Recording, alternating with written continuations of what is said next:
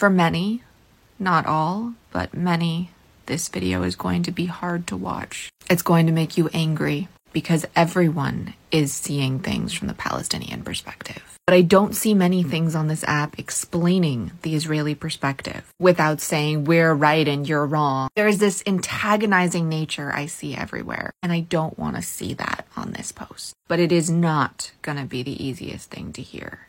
And I want to show it to you because there needs to be a conversation. There needs to be a way we can all get on the same page. But that will never happen if the Israeli perspective keeps being shut down. So this is Israeli journalist Bradley Burston. He was raised in the same labor Zionist, Jewish socialist youth movement that I was. Some people who came up in that movement found it, if not now. Some work very closely with Stand Together, and some work in organizations all along that spectrum. As a journalist, Bradley worked for Jerusalem Post and Haaretz, and he is an extremely left-wing Israeli voice. Please remember that compassion, empathy, and understanding are not finite resources before you watch the rest of this video.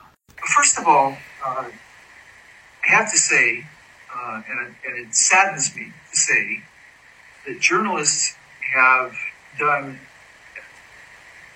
an execrable job of letting Israelis know the consequences of what they've done.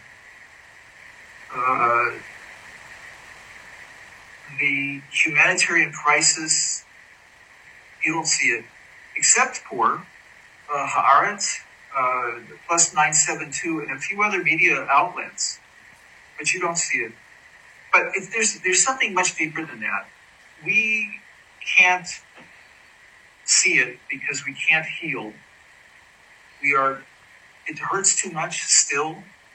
We're still too deep in mourning, and we're deeper in mourning every single day. People go from funeral to Sheva, to Shiva, to funeral, to Shiva, and that hurts tremendously. There is, they have no sense that there are, that anyone in the world sees their suffering. They see that the world sees. They see Hamas as monsters, which is not necessarily untrue. The world sees Israelis as monsters. And in general, they're not. They didn't ask for this bombing campaign. They didn't ask for the Gazans to be starved. No one asked, right? It's true that there are Israelis who are mad as hell and they are out for revenge. That's true. But it's a mistake to think that the reason that Israelis seem insensitive as a whole, Israelis seem insensitive to the suffering going on in Gaza, is simply because they want these people to suffer. I don't believe that that's true. I think that they are suffering themselves. I think nobody can imagine how absolutely wounded the Israeli public is at this point. And they can't apologize because it hurts too much. It's really easy to hear that and write it off. Say they're being selfish or whatever word you want to use in place of that. But I implore you not to. I implore you to understand that for you, it was in the past, it was 3 months ago. Gaza is what's happening now. That's just not fundamentally how Israelis can look at it. They are still in mourning every single day. They don't have post-traumatic stress disorder because they are still living the trauma. Half the country is completely off limits to civilians. They're still finding bodies of people they thought were missing. It's not over. The healing hasn't started yet for most people. And every day, there are a few more Israelis joining with Omdim B'Yachad, Standing Together, and others to start calling for a ceasefire. But it's still going to take time and patience. And I know you have every excuse in the book for not having that right now. And I know how urgent Gaza is. But part of it is trauma.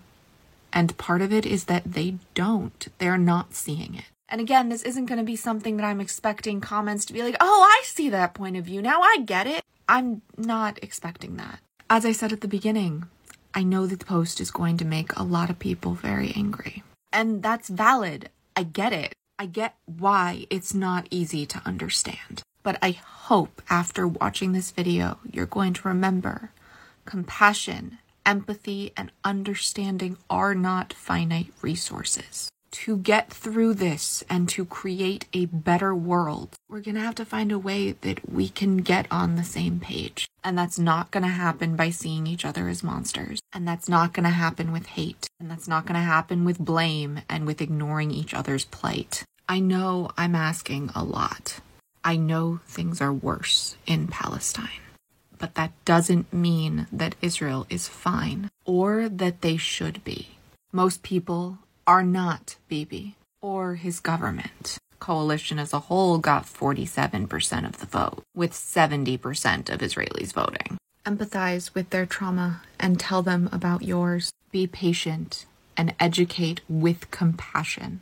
It's crazy, but I still have hope. Refuah Shlema to all of us in need of healing, and may the memories of those who have been lost and those who will be lost be a blessing and a revolution for peace, freedom, and safety for all.